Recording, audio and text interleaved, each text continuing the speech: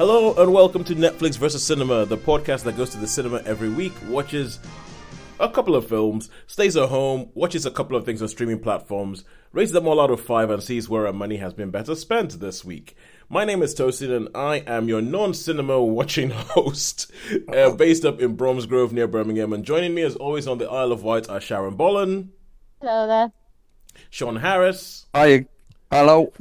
And from London, bringing the culture, bringing the big city vibes, it is Holly Nesling. Hello. Hello all, yes, and I have had yet another week of not making it to the cinema because I think I'm just gonna I think it's just my life now. I've just given up more. If I ever find myself in the cinema again, I'm just gonna be like, whoa, what is this? But hey, I mean, Sean and Sharon, you'll understand because you live on the Isle of Wight, and I remember when I used to live, because obviously lived in London and then moved to the Isle of Wight. And obviously there's no shopping centre on the Isle of Wight. And so every now and then I would leave the island and go to the mainland and go to Southampton or Oxford or somewhere like that and go into a shopping centre. And it would be like a, whoa! Whoa, look at this! Just because I hadn't seen one for a while. And I feel like that's what I'm going to feel like when I finally make it back into a cinema. When family life finally lets me get back into a cinema, I'm going to be like, oh my God, this is amazing. Best thing ever! You're going to have to come down to London and we'll have to go to the Odeon Lux in Leicester Square or something. We should all meet up. All of us. We should all go. Sharon, you and me, we could go up to London either on the train or Netflix versus cinema. Yeah, and we could do a trip. Maybe something good at the IMAX or the BFI or somewhere like that. Ooh, the BFI. I keep thinking. The BFI. I love the BFI.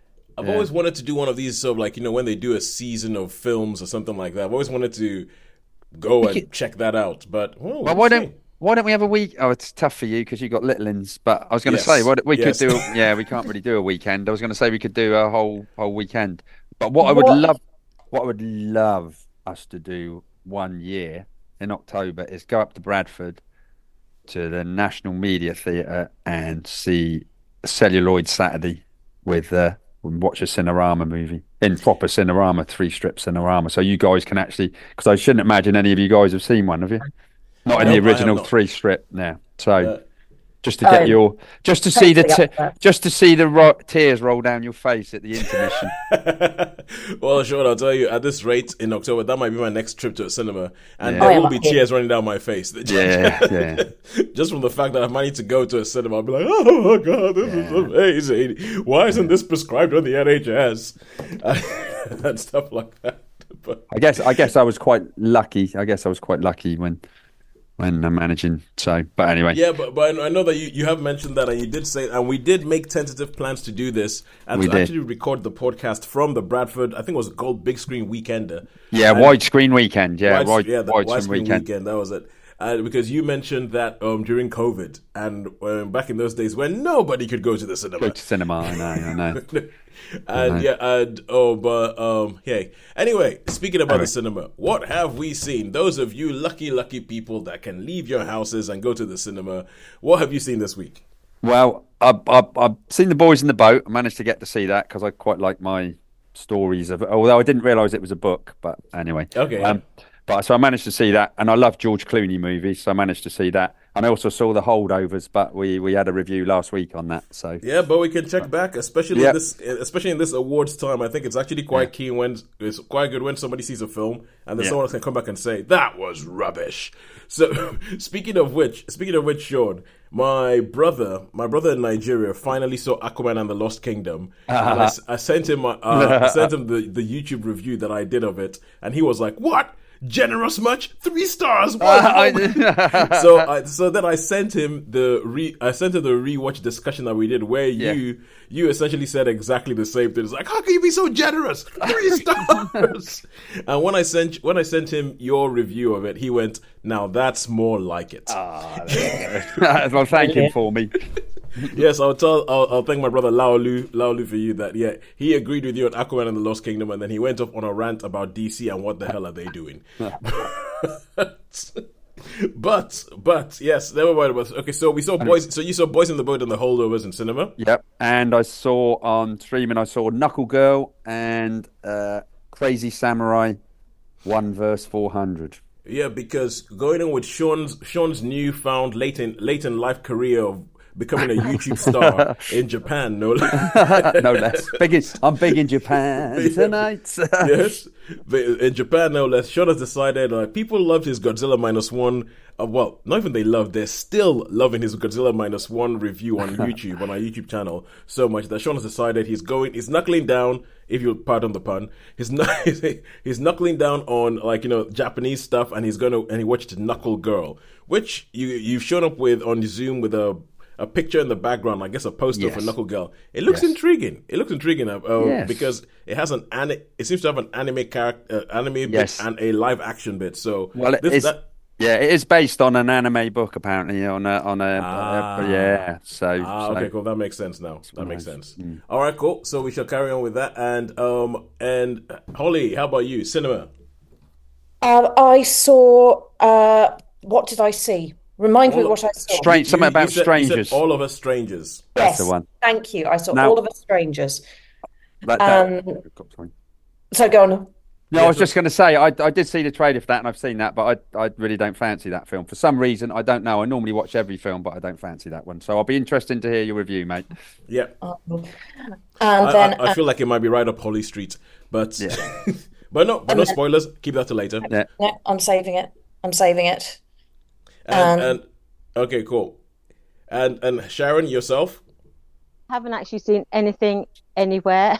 I haven't seen anything at the cinema or anything at home. But I have to say, my broadband keeps dropping out. We're waiting for the engineer to come to fix the telegraph pole outside our house, which got damaged in the storm about 2 weeks ago. So I might have to sort of leave you in a minute because I keep seeing my broadband. I keep freezing. My screen just keeps going. So I haven't actually got anything to share. So if I disappear, it's just because I keep losing my internet. No, because you're like, no, this isn't a podcast for people who haven't seen anything, who haven't watched anything this week. I'm off. I'm going, but yes, every now and then I think, is it me or is it you guys? And because everyone locks on my screen, so when that happens again, I'll probably just disappear. No problem. Yeah, no, I haven't seen anything. I've been watching my usual things. I tend to go on to BBC Four.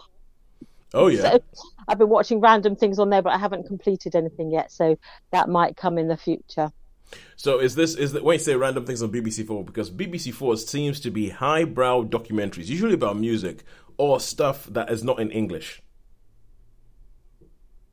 So what have you been watching? Is it been documentaries or stuff that's not in English?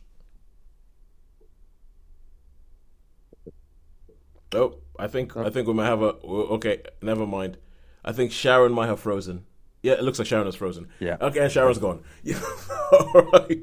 But we'll carry on. So, and I think, Holly, you also mentioned Rusting, that you saw Rusting. And I know that I know you wanted to find out what I thought about it. And I have summarily failed to watch it. So I will make you a promise to try and watch it in the next week, and then we can talk about it next week. Perfect. Because that is in the Oscar. That's in Oscar contention, so we can talk about that. As long as we talk about it before the Oscars actually happen. And all right, so but at home, I saw a show on BBC iPlayer called Boat Story. Ooh, couple of boats. Yes, that's what I was thinking. Boat. It's a Boaty McBoatface show. All right, so I also saw Maestro, but I think we may have done Maestro before, haven't we? We have not done Maestro. I have seen Maestro. All right, okay, cool. So I'll tell you what, we'll put Maestro, and Rustin for next week. And I'll just put that down right now so that we remember. But let us kick off. Someone else can watch Maestro as well, because yeah, okay, we'll try and watch that. What's that on? What's that on? That's on Netflix. That's on Netflix, right? Okay. And it's on the Oscar list. And yes, I have an Oscar spreadsheet. Excellent. And yes, you can filter on categories. I think is there any possibility that the Boys in the Boat is on there or not? Is that up for anything? Nah. No, I think it was. I think the time it was released and the way that they've pushed it, they were hoping for an Oscars push for the Boys in the Boat. Okay. And it didn't happen. Okay, yeah, no, it'd be interesting to when I give my review, wouldn't it? Yeah, but then it's like every year there's always a film that comes out and goes, yes, Oscar prestige picture, and just gets summarily, like, just sort of like ignored. Yeah. but all right, so let us kick off in cinema as is our want, and let us kick off with All of Us Strangers, the film things that I know about this film: stars Andrew Scott and Paul Mescal, and everybody, a lot of people are raving about it, but I think it's the kind of people who rave about it, the kind of people who like their, shall we say, melancholy cinema. And there's been a lot of uproar about the fact that Andrew Scott was not nominated for a Best Actor BAFTA or a Best Actor Oscar. So, Holly, with that being the background, please take it away and tell us about All of Us Stranger. Okay, so the premise of the film is that Andrew Scott is a film TV writer who lives alone in a London apartment block. He's the only person only one of two apartments that are filled. And on the first night of the film, there's a fire alarm, which clearly isn't the first time it happens. It's happened, and they would evacuate the building, and he goes back in, and then Paul Mescal shows up on his doorstep, rather drunk, semi-propositioning him, inviting himself in for a drink, and Andrew Scott says, no, I'm not interested. Go away. Yeah. In tandem with this, Andrew Scott had lost his parents many years before at the same time in an accident, and he had grown up in suburban London. So this would have been in the, 1980s. Yep. I think how old I am, because he's about the same age as I am. And he is reminiscing about his past and goes back to his old home, where he discovers that somehow his parents are still alive at exactly the age they were when they died. Yeah. They're aware that they're dead, and he starts to reconnect with them, going through the fact that he's gay, his parents having to deal with, 1980s sensibilities, the things that concern them, how they feel about it. And at the same time, he starts a relationship with Paul Mescal's character. Yep. Which is a little, not, I wouldn't say complicated, it's not terribly complicated, it's a very loving relationship. And he is processing his childhood and the loss of his parents, whilst and trying to come to terms with life as a whole. It's beautiful. It's absolutely beautiful. But there's that melancholy I was talking about. Hugely melancholy. And in some ways, nothing happens. It sounds like it. It's beautiful. It involves him going back and forth on the train out of, somewhere not quite central London. I did try to work out where it was, but then disengage, possibly London Bridge or Southwark or something. Did it do that whole film geography thing where it's kind of like, oh dear? Yeah, he was on a train that looked like it was going out of Victoria, but I'm not sure that I spotted how he'd got into Victoria from where he'd been. But yeah, the wonders of cinematographic geography. Yeah. So it really is him going back and forth and into this house of his childhood with his parents, who are so happy to see him, to be reunited with their son, who don't know how they died, but they know they've died, and they want to understand, they want him to be okay, they want him to be happy, they want to know how his life has gone. And it's, let's say, nothing happens, everything happens. Yeah. It is heartbreakingly beautiful. I cried like a small child because it's me. But also it genuinely warranted the crying as well, rather than just me being soppy as per usual. I'd say it's a really special film. So how many stars would you give it? I'm gonna give it a 4. Ooh. I could go 5, frankly. The only reason I'm not going 5 is because it's having seen everything that's, a number of the Oscar films and things that it's up for. I'm not sure it's quite as good, but it's very close. Yeah, And because given last week, was it last week I was talking about the holdovers, and yes, another film where things do and don't happen. yeah. So it's a very nearly a 5, and I could have my arm twisted into a 5 if. I thought everything I heard about this film, and when you said you watched this film, I thought that this would be a nailed on 5 for you without even watching the film. But that is me. That is me sort of like, activating a few of the stereotypes that I have. Because like, but you're right, because I could absolutely, the only reason I'm not going 5 is because I am, falling under the sway of the Oscar committee. The Oscar committee. Okay, so when you said this, have you seen a film called Petit Maman? No. Okay, cool. So this sounds like a combination of Ghosts and Petit Maman. Yeah, because Petit Maman is it's a French film that was released, I think, last year or the year before, and it's about a girl who goes for like this summer holiday, goes off into the woods, and then runs into another girl who seems to be lost, and then she takes the girl back to her home, and then realizes that the girl she's bumped into is actually her mum, and she meets her mum at the same age that she is. So yeah. Ooh.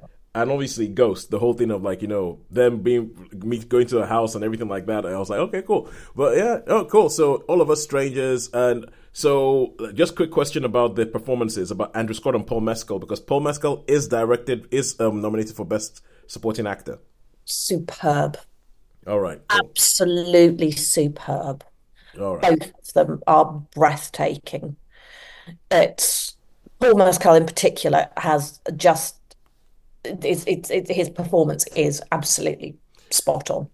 Yeah, and the more I say, I'm switching it. I'm giving it a 5. And it was just so beautiful. Oh, decide. You see, Holly, this is bad because all you've just done is just confirm and strengthen the stereotypes I have in my head. That's all you've just done. That's all you've done right now. You can just predict me. This is what happens. 20-something years of friendship. You know how my brain works. Okay, just cool. how soppy I am. Because I might need to watch this because Paul Mescal, I've got to be honest with you, I still don't see what the big deal is. He just seems a bit sad in everything. I think if Paul Mescal turned around and was like, right, that's it, I'm going to do a kickabout comedy, or I'm going to be in a Marvel movie, then I'll be interested. But I would love to see him do that, to be fair, for curiosity's sake. But he absolutely landed the poignancy. Yeah. You're selling it to me. You're selling it to me. From the trailer, I didn't think that it was one that I would like, but I'd been a bit sort of on the fence because our reason for seeing it was a little bit, I won't say odd. We were going to see Colour Purple, and then it got cancelled because the projector had gone down. Yeah, yeah. Oh, yeah. You said booking a second film when Odeon think you're in another film. Yeah. When not in the film, you cancelled it. You expletives. Yeah.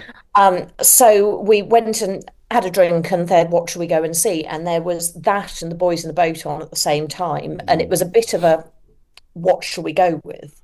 Sounds like you made the right choice. It was, we were so pleased we did.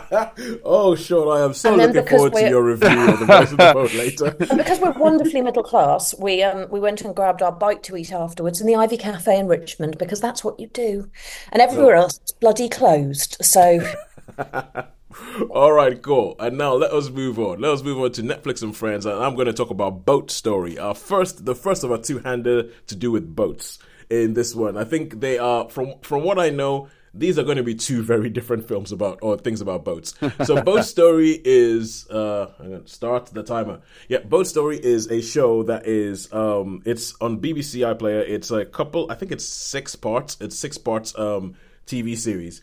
And the whole idea behind it is they're set up somewhere in northern England on the coast somewhere. I think maybe I'm not sure I'm not sure whether it's east or west, but it's northern England, and it stars Daisy Haggard and Patterson Joseph. And when you meet them, you meet Daisy Haggard, and she's this person who used to work in a factory worker. She used to work in a factory. She had like a workplace accident that meant that she couldn't work anymore, so she's lost a hand. She couldn't work anymore. Her boyfriend has broken up with her, and she's been with him for years, for probably for well over a decade. And when she met him, he had a son who he was a single parent to, and she pretty much raised this kid. But her partner has broken up with her, and he says you're not allowed to see the kid because you don't have any parental rights. Because even though she raised the kid and the kid sees her as his mother, he's like, legally you have no parental rights because this is not biologically your son. So that's what's going on in her life. She doesn't have a job. She can't really work well because of the injury that she had. And one morning she comes across. She's walking her dog on the beach, and she comes across this beached boat that's just there in the middle of it. And Patterson Joseph is walking his dog, and comes across and they meet at this boat, and they go, "Oh, I wonder what's going on. Let's call the police."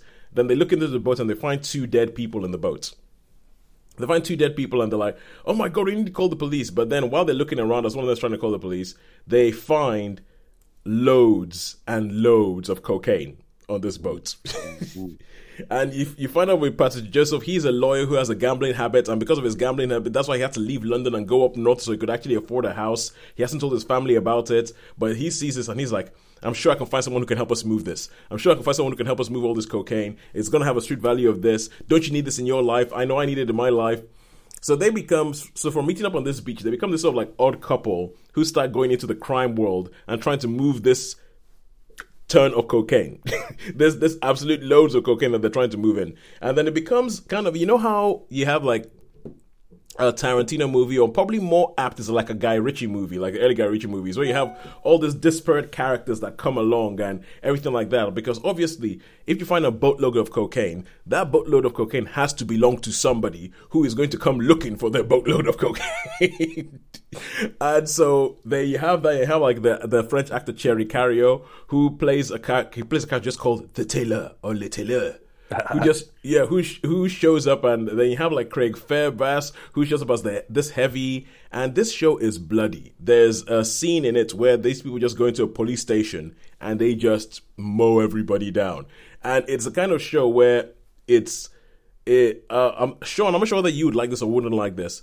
You shouldn't get too attached to anybody, because even the small characters, they make you care really much about the small characters, and they all have their own like inner lives and all that kind of stuff. But nobody is safe. Nobody. There are some really painful scenes in this. There's this weird narrator who you never really see, who just comes on and he says, "And now Sean." Well, I'm just those are not their names, but it's like Sean and Sharon found a boatload of cocaine, and what are they gonna do about it? And they have this sort of like intertitles that show up, like, you know, like chapter titles, like an old school silent movie that show up in there. And there's a bit in the show where you're watching a play about the events that happen in the show. Wow. Is it like a comedy or a thriller or a bit of both? It is both. It's both, right? It is both. It's definitely got thriller elements. It doesn't shy away from the violence. It doesn't shy away from the blood. It doesn't shy away from the consequences that happen. It doesn't shy away from bad things happening to good people. But at the same time, it just keeps making you laugh. Like, things keep happening that just keep making you laugh. Like this guy who there's a guy who is like the biggest killer that you meet in this show, right? And he has gone in there, he's killed all sorts of people, but then you find out like he has this real sort of like predilection where he's like, oh my god, he's like, I never wanted to be a killer. I always wanted to be a when he tells you what he always wanted to be, it's just kind of like, what? And I think it's quite a good show. I think it's quite a nice yarn. It keeps you interested. It goes back and forth. The characters are brilliant, and the place where it ends up, when some of the motivations of the character, especially one character, what the end game is and what they're planning to do and what they want to do with this whole story, I don't think you'll ever see it coming. You will not. Oh wow! Okay. You will not see what this guy is planning to do. You will not see it. And when it happens, you're like, what? Wow. it goes crazy. It goes crazy. So I think I really like Boat's story. I think Daisy Haggard and Patterson Joseph are really, really good in it. I would give it a 4 out of 5. I think Sean, is the kind of thing where if you watched and you were reviewing it, you would be talking about all these different side characters, like the sort of like the guy who's trying to build a drug empire because he's only a small time crook and everything like that, and he's just mental. He's meant like everybody in this show is mental. There's just something off about everyone in this show, and it's I would give it a 4 out of 5. I think Boat's story is actually quite good, and it's from the guys who made The Tourist, which I wasn't that big a fan of The Tourist. I much preferred this. I thought that this was this it goes along. It has that sort of like sparky thing about it, and you're just okay, what's gonna happen, and then oh my god, and then there's a showdown because all these different strands have come together, and then what's gonna happen when they all come together, and all that. So 4 out of 5. I think you'd like it. Oh, that's good. That's good. Okay. Have you watched series 2 of The Tourist? Because I still haven't watched series 1. No, I haven't seen series 2. But then the truth is, series 1, I got to the end of The Tourist season 1, and I was kind of like, yeah, okay, cool. And it was supposed to be a 1-season show, and I was happy with where they left it off. But I think they came up with an idea, and the fact that because season 1 is set in Australia and season 2 is set in Ireland, and that intrigues me, but not enough to press play. Okay. It's on my maybe list, but only the maybe list. There's so much. The trouble is, there's so much, isn't there? There's so much. There is. I mean, it's ridiculous amounts of stuff to see. Where I'd start on something, I think, no, I'll move on to something else, or especially on the streaming side of it, which is why it's good to go to the cinema, I think, because then you've got the concentration and you're not like distracted. You're like take the choice away from me, please. Exactly. Take away my free will. Because I've binned a couple of things, like 10 minutes in recently, which aren't very good. But once upon a time, I could never not finish something I've been watching. I'm just like, you know what? This is too bad, even for me. And this is from a woman who watched the entirety of Monsternado. Exactly.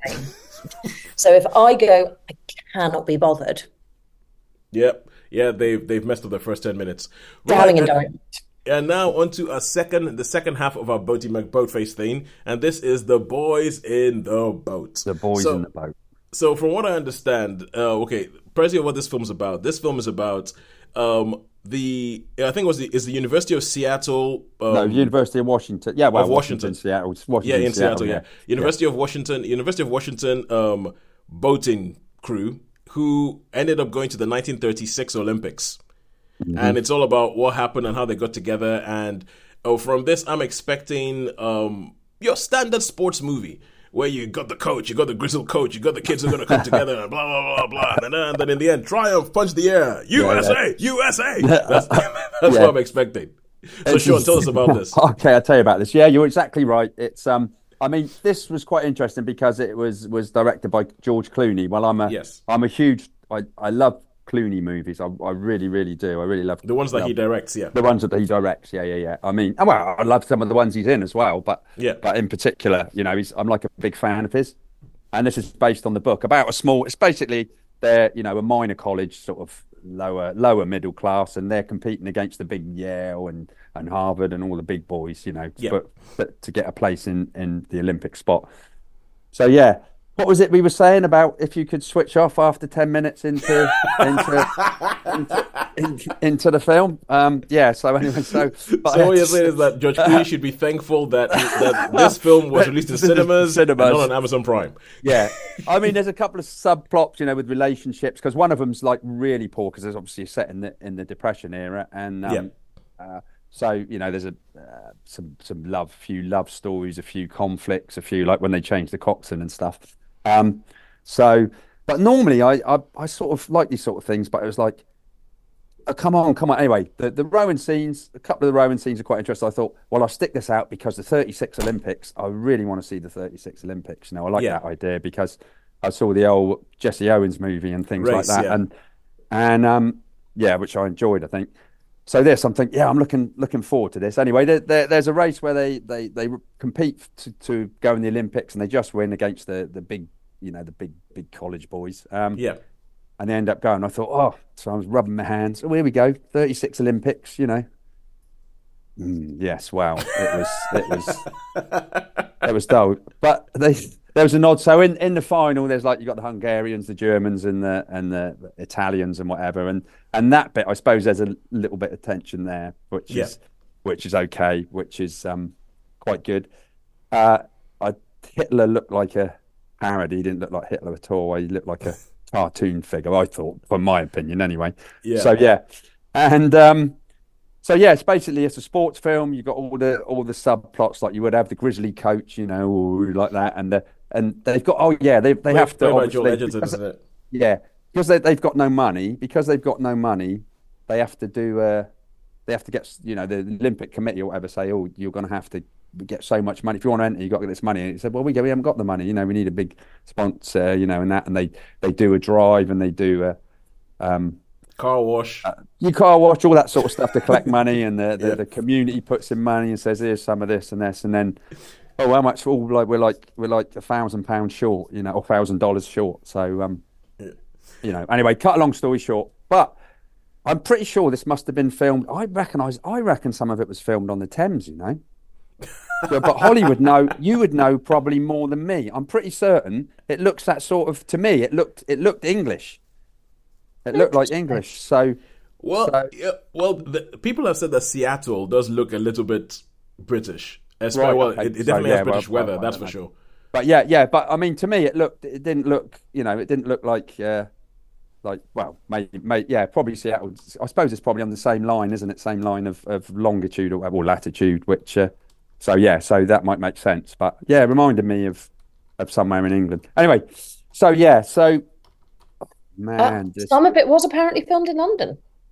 It was. Oh no, yeah, you're right. It says the majority of the movie was shot in England. Yeah. Wow. And some of it in Didcot Railway Centre. And Didcot is the most exciting place in the world. I know. I used to live just down the road from Didcot Railway Centre. There's not much going on there. East Walmsley, I don't think there's much going on there either. No.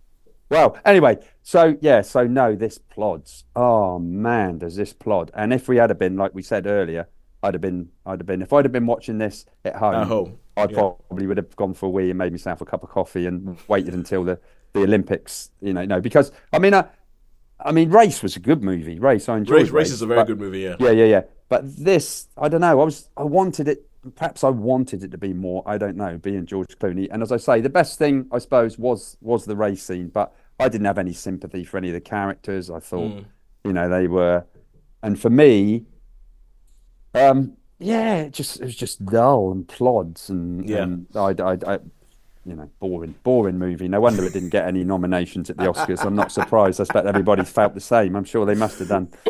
I mean, unless of course you're in Seattle or you're in the state of Washington or Washington State, or something like that. Because apparently this story means loads. And when they played it from there, they had standing ovation. But everything I've heard about this film, I've just thought it's just going to be a big dumb American sports movie. It's like it's gonna that's like a genre on its own, and it's like there's all these tropes you've got to hit about the last minute victory from the jaws of defeat, the disparate group of characters coming together and sorting out their differences to become a team. And it's like, and so looking at this film and I'm going, I know it's directed by George Clooney and everything like that, but it feels like I know this film before I've even watched it. Yeah. I know exactly what you mean. But I was so looking forward to the Olympics bit. It's like halfway through that, but no, that was just as big a letdown as ever. Oh, wow. And you got all no Chariots of Fire moment. 2 stars. 2 stars. So it's not like, because I remember there was a time when I had this realization that the films Cool Runnings and Eddie the Eagles happened at the same Olympics. And I was like, oh my God, yeah, what is it with this Zoom balloon thing? I'm like, I realized that those two happened. I was like, oh, 2 good films about this things happen at the same Olympics. That's pretty cool. It looks like Race and it looks like The Boys in the Boat has let Race down. Yes. So we don't have 2 good movies set there. Which Olympics was Chariots of Fire? That was a really early one, wasn't it? That was like 1912 or something like that, wasn't it? Or 1908, something like that. I mean, that was. I'm pretty certain that was probably Might have been then. I'm not sure when the Olympics start. 1908 Olympics, something like that, maybe. Yeah, it was definitely early. Just remembering the costumes. I'm trying to think. It actually took me ages to realize that Chariots of Fire was an Olympic film. Right? Yeah. Because all I knew about it was that scene on the beach that has been parodied to death. But anyway, yeah. There's the running around the quad, isn't there, as well? You see, don't even know that scene. I just know the beach scene with Vangelis playing on in the background. That's the only thing I know about that film. And also because being in church, the Chariots of Fire gets quoted a lot in churches because one of the guys in Chariots of Fire was a Christian and refused to run on Sundays, oh my God, pastors love that story. They love that. They love that story, and they talk about it. And there's this line. I've never seen the film, but there's a line in it where he talks about, "When I run, I feel the pleasure of God," and I'm like. I've heard that line so many times from God knows how many different people preaching, just because, there's something in the mainstream that isn't treating Christians as idiots. He was a Presbyterian, I think, a Scottish Presbyterian. And you should watch it because it is a beautiful film. I first watched it when I was, I don't know, 9 or something, and I carry it with me. You see, now, there was a thing that there was at one point I had... Because over the years, I've had many ideas for different podcasts. And one time it was going to be a blog before I realized how easy it was to podcast. And I thought, I'm a lot better at talking than I am at writing. So, but one of the ideas I had was having a blog called Late to the Party, where I talk about all the things that I have eventually gotten around to watching. Chariots of the Fire was going to be on there. There's some essentially, if something gets shown regularly on a bank holiday, I probably haven't watched it. So, The Great Escape, never seen it. Thingy to Glory with Zulu? Stallone. What? Seen Zulu, Magnificent Seven? Zulu, I've watched. Magnificent Seven, I've watched because of when we were doing the podcast. They don't make them like they used to. Yeah. So that's when I finally watched Magnificent Seven. But there's a lot of stuff that gets shown bank holidays I haven't seen. I just haven't seen. So and I think Chariots of Fire is one of those things I'll be like, that goes onto my late to the party watch list. Right, so let us go, and this is Sean. Sean, this is our chance to try and get ourselves into that Japanese yen. Try to see if we can get ourselves some more subscribers in Japan. And you're going to talk about Knuckle Girl. So I am going to talk about Knuckle Girl. Yes. So you said from the picture you have in your background, it looks like this is something to do with some sort of fighting, bare knuckle boxing. I don't know, but based on a manga and not turned into a TV show. But tell us about Knuckle Girl.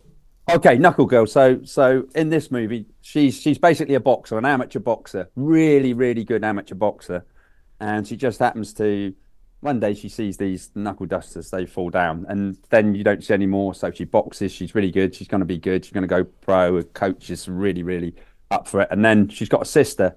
She comes from a really poor family, but she's got a sister, and her sister gets kidnapped because there's this Yakuza group that are running this illegal underground bare knuckle, competition and taking loads of money on the bets. And the villain who is a proper,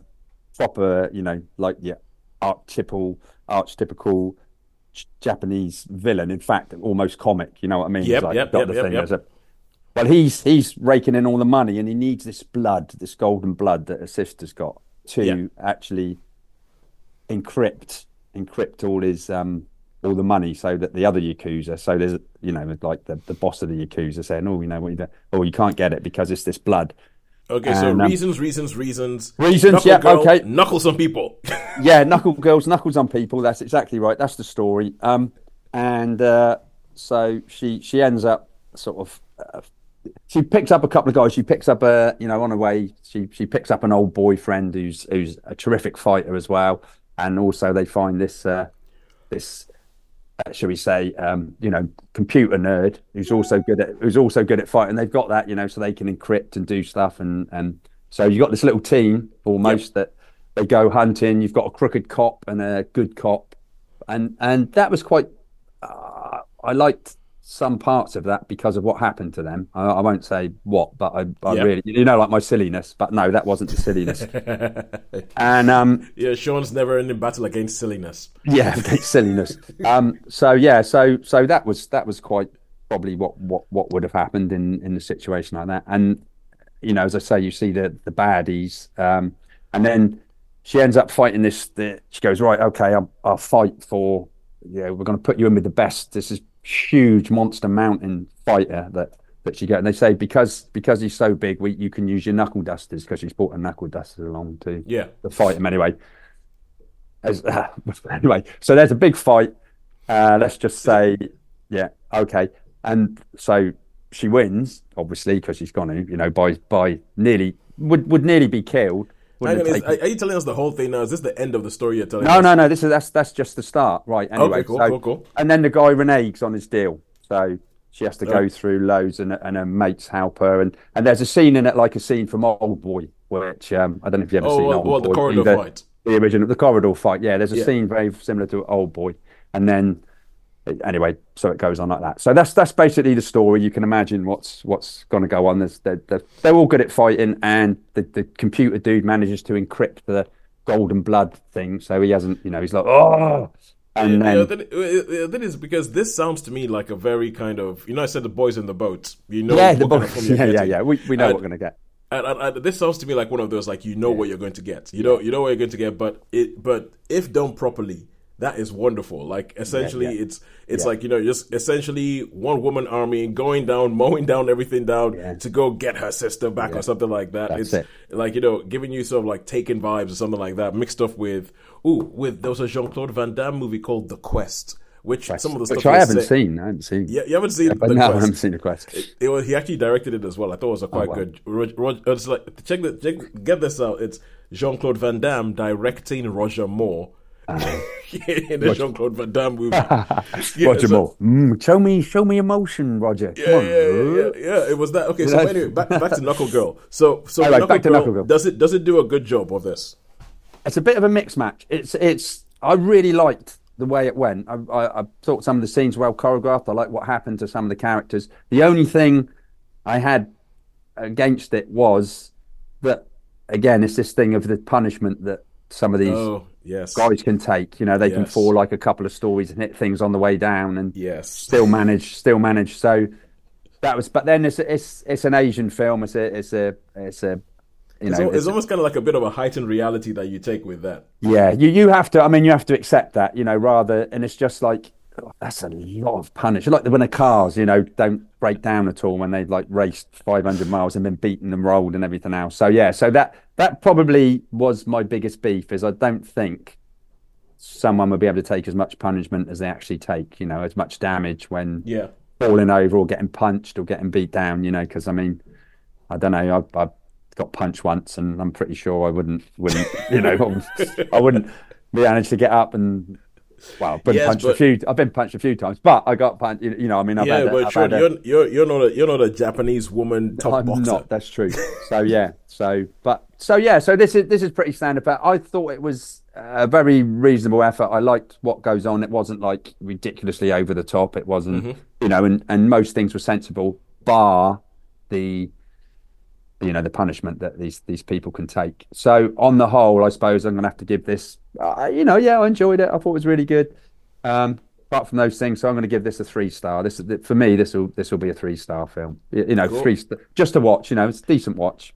Kill a few minutes. I had my finger hovering over 3 for a while. Yeah, did you really? Yeah, as I was entering into a never-ending spreadsheet of film reviews, I had my finger hovering right over 3. I was like, this sounds like a nailed-on 3, as you were speaking. But although, Sean, to tell you something, to jump on your point about the amount of damage some people can take in films and how it gets a bit much after a while, I watched John Wick Chapter 4. Talk about being late to the party. I finally watched John Wick Chapter 4. I mean, I have told you guys before about how after John Wick Chapter 3, I was done. And I was like, I do not care about this franchise anymore. This is going for too long. This is getting too convoluted. Why the hell are you doing that? And why are you coming in? And honestly, John Wick Chapter 4 hasn't made me feel... It's an improvement on Chapter 3, but it hasn't made me feel any different. No. And this is the thing, because... your point about the amount of damage people can take was just in my head throughout this film. Because there is one scene in this film where John Wick gets hit by, I think, 3 cars in a row. So within the same scene, he gets hit by 3 different cars and gets up and keeps, and I'm like going, what? and the thing about it is, like, I know I've heard the director talk about it and say that, oh yeah, it's obvious that we're making a cartoon, it's not real or anything like, but in the thing, they go to the lengths of telling you that after John Wick Chapter 3, he'd taken so much of a beating, he had to take months to recover. And so after the months to recover, he goes back and does it. And I'm like, yeah, but if you've gone to the point to tell us that you've taken months to recover, to show a montage of him getting better and everything like that, you can't have it both ways. You can't say he took so much beating because he fell off a roof and it became months to recover, and now in the same night he's going to get hit by 3 different cars, jump out of a 3rd-story building, bounce off the top of a van, hit the floor, get up and keep running. And I'm like, none of those things. That's what Sean says. How could that's happened? This is just not. It's not good for your bones, at all. That's going to be horrific, issue. And the thing is, and it's just kind of like how they try and make it sound as if they're trying to do something more realistic, and the action scenes themselves. I mean, the thing about John Wick, the reason you go there is for the action. But there's all this other mythology that they try and put around the whole thing that just annoys the heck out of me. Yeah. That's where I'm going to give a very small amount of credit to the Beekeeper, with the fact that there was actually a small amount of physical response to very difficult and very unpleasant injuries, and people did actually react as though they had been injured. I mean, they still carried on regardless in ridiculous ways. I'm not suggesting that somehow this was realistic. Yeah. Subtly less unrealistic. Yeah, I know what you mean. Subtly. Somebody can dodge 20,000 bullets fired at them. It's sort of like, well, we know that's possible. Are you suggesting that can't be done, Sean? Well, it can be. That's what I'd say. There's that minuscule chance. It's always Jason Statham who does it. It just gets me because I remember when the first John Wick was released, and one of the things that we were talking about was the realism of it. Like, I remember the first John Wick was good. Yeah, and I remember Sean, you are the sort of like, the gatekeeper for realism in films, and you were talking about the fact that he has to do the double tap on the head and everything like that, and by the time they got to the 4th film, this is bloated nonsense. I think Keanu probably feels the same way because he says he's not going to do another one, doesn't he? I really hope he sticks to that. I've got a lot of respect for Keanu, and I don't think he will because he's. Well, I hope he thinks. I mean, the thing is, I have a lot of respect for what he does in the film because even watching the film, you're looking at it going, you can see he's doing a lot of it himself, and I'm like, that has got to be knackering. His body must be destroyed after making this film, and so you have a lot of respect for him, but there's just things in it. Okay, anyway, he's the nicest man in the world. Just one quick one. Golden blood is actually a thing. I actually looked it up because I thought, the realism. Golden blood, and there's about 67 people in the world that have got this single blood group, so they can't, they can't. So yeah, it's actually. What does it do? Oh, sorry, golden blood was it the thing? It's just a blood group. It doesn't do anything in particular. It just says it's like people can't get blood transfusions or whatever. But it is a thing. Oh, like O negative or something. A B B A B and O. Yeah. But it's like all of them. So. Yeah. It sounds like mainly I think in Australian Aborigines, but there you go. Ooh. Yeah, you see, that's what happens. You went and killed them all. Now we don't have any of that stuff anymore. Serves you right, Britain of whatever century that was. That was There you go. But okay, so okay, now we just get back to the Holdovers. So Sean, the Holdovers. This was a film that Holly saw last week, and that I said just from the way this film looks, like it looks like it was made in the 70s, the font and everything like that. That I thought that it would be. Let me put it this way: I would not have been surprised if this film had been made in the 70s and had Jack Nicholson in the young guy role. But what do you think of the Holdovers, Sean? Everything that Holly said, it was absolutely brilliant. It was marvelous. It was fantastic. Really, really, I thought it was. I mean, Holly, it was. I mean, I should probably go and see that Stranger Thing which I wouldn't have bothered with. I'll probably go and see that. Yeah. All of Us Strangers. It was because beautiful, wasn't it? It was just absolutely the way they handled things. It was, yeah. just And shivers. everything I said about Paul Giamatti, I take back because he was great. He's perfect for it, isn't he? He was exactly the right actor for the role. It was spot on. So yeah, I really, really enjoyed it. I don't know what it was. It was something. It was just. It wasn't like beautiful. Yeah, but nothing. There was nothing really, really new or outstanding. But it just worked really, really well. And with the even the supporting characters, the ones that went off in the, you sort of, and then you get the nasty one as well. But yeah, no, everything about it was great. And I mean, great. Oh, what a great script as well. It just, I feel slightly damp-eyed thinking about it again because it was just so beautiful. So I validate everything. All right. And I'm going to try and ignore everything that you guys have said because I don't want to overhype it. When I eventually see it, obviously on home media. Yeah. Because that's the only way I'm ever watching anything ever again. So, well, if they put it out for an early release on Sky, I am happy to pay for you to be able to watch it so you can tell us what you think. Yeah, that'd be great. Right, cool. Well, we will see. We shall see. All right, so I think that's it. And all that is left to do is to figure out who has won this week. So what do you guys think? Netflix or cinema? It's a toughie this week because did we get a 5 or a 4, Holly? I can't remember if it was a 4 or 5. You went 5 in the end, right? So 5 and the other ones. This could be tied. This could be a tie. It might be a tie, I'm going to go tie. I'm going to go with tie. Yeah, I agree. You would both be right. We have an average score of 3.5 in both of them. 5 and a 2 for cinemas. Boys in the Boat, you let us down. You did, And 4 and a 3 for Netflix and Friends. BBC iPlayer and Amazon Prime showing up this week. Right, so I think that is everything for this week. And until next week, in which I'll go watch some Netflix Oscar contenders in Maestro and Rustin. And I will get over my sort of like my aversion to biopics or biopics. And I will go watch those two. And what do you think? What do you think the color purple will be like? Because from the trailer, I'm not sure if I'm not gonna. Really want to see it. Desperately want to see it. Now the color purple is. I think the big thing that they have a chance to do is they have a chance to make a more accurate representation of the book than Steven Spielberg did in the 80s. Oh, right, okay. Yeah, because I've neither read the book nor seen the 80s film. I mean, I know about it, but I have seen the musical. I've seen the stage musical, which I think I wasn't sure whether they were making a brand new musical or whether this is based on the stage musical, because when I watched the trailer for this, I did not recognize any of the songs. No. Having said that, when I saw the stage musical, I did not think that there were very many memorable songs. Right, okay. I'll leave that one to you then, Holly, and then I'll go on your recommendation. Okay.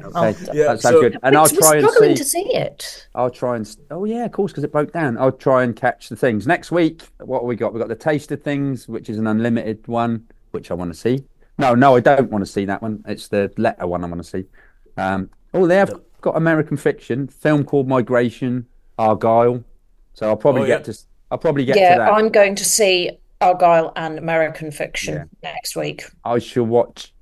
I hope Argyle, and I will go and see All of Us Strangers. I think, and let me have a look at all the things I will not be watching. So, Mean Girls. Mean Girls. What do you reckon about Mean Girls? I want to see Mean Girls. I really want to see Mean Girls. Thoroughly ambivalent. Yeah, I really want to see Mean Girls, but let's see. Let me tell you all the films I will not be seeing in the cinema: Mean Girls, Argyle, Migration. But I was not going to see Migration anyway because no. It it's an animated thing. One? Yeah, it's an animated thing about ducks, and it just looks like such a straight down the middle DreamWorks animation. It looks so standard. It looks very meh. Yeah, it looks so standard, very mad. There wasn't a joke that made me laugh in the trailer, and the main character is voiced by Kumail Nanjiani, who is beginning to get on my nerves. There is something about him that I do not like, and I don't know what it is, and I hope it isn't. And I hope I'm not being xenophobic, but there's something about his shtick that just gets me. I'm like, no, it's not funny. Okay, anyway, Anyone But You. Yeah, that's still in cinemas. That's been doing well for a rom-com. There are some weird things that's been advertised. I can't see the color purple in Richmond. But Anyone But You is everywhere. I could still see Anyone But You, and I don't even know anything about it other than the poster, which I now know very well. Anyone But You is a romantic comedy with Glenn Powell and Sydney Sweeney. Right. Oh, there. Yeah, that's there. Yeah, which is essentially look at these, look at them with their shirts off. Oh, don't they look hot? Look at those washboard abs. Now, come give us your money. Pretty people. Pretty people getting together. What's not to like, people? Give us your money. So let's see. The Beekeeper, which is a Sky original, so that should be on TV soon. Wonka. I think you'll enjoy The Beekeeper, assuming you grit your teeth for the blood. Baghead. Baghead.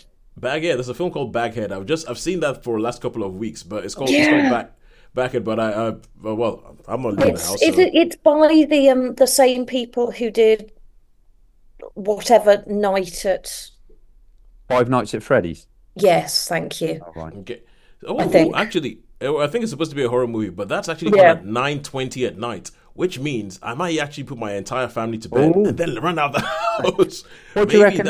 Maybe the only thing I can watch is something I don't want to watch anyway. So babe. Oh, go on. Yeah, sorry, those carry on. Oh, Groundhog Day is back in cinemas. Curious. Yeah, Groundhog Day. That has a certain poetry to it, doesn't it? Yeah. Good one, Holly. Good one.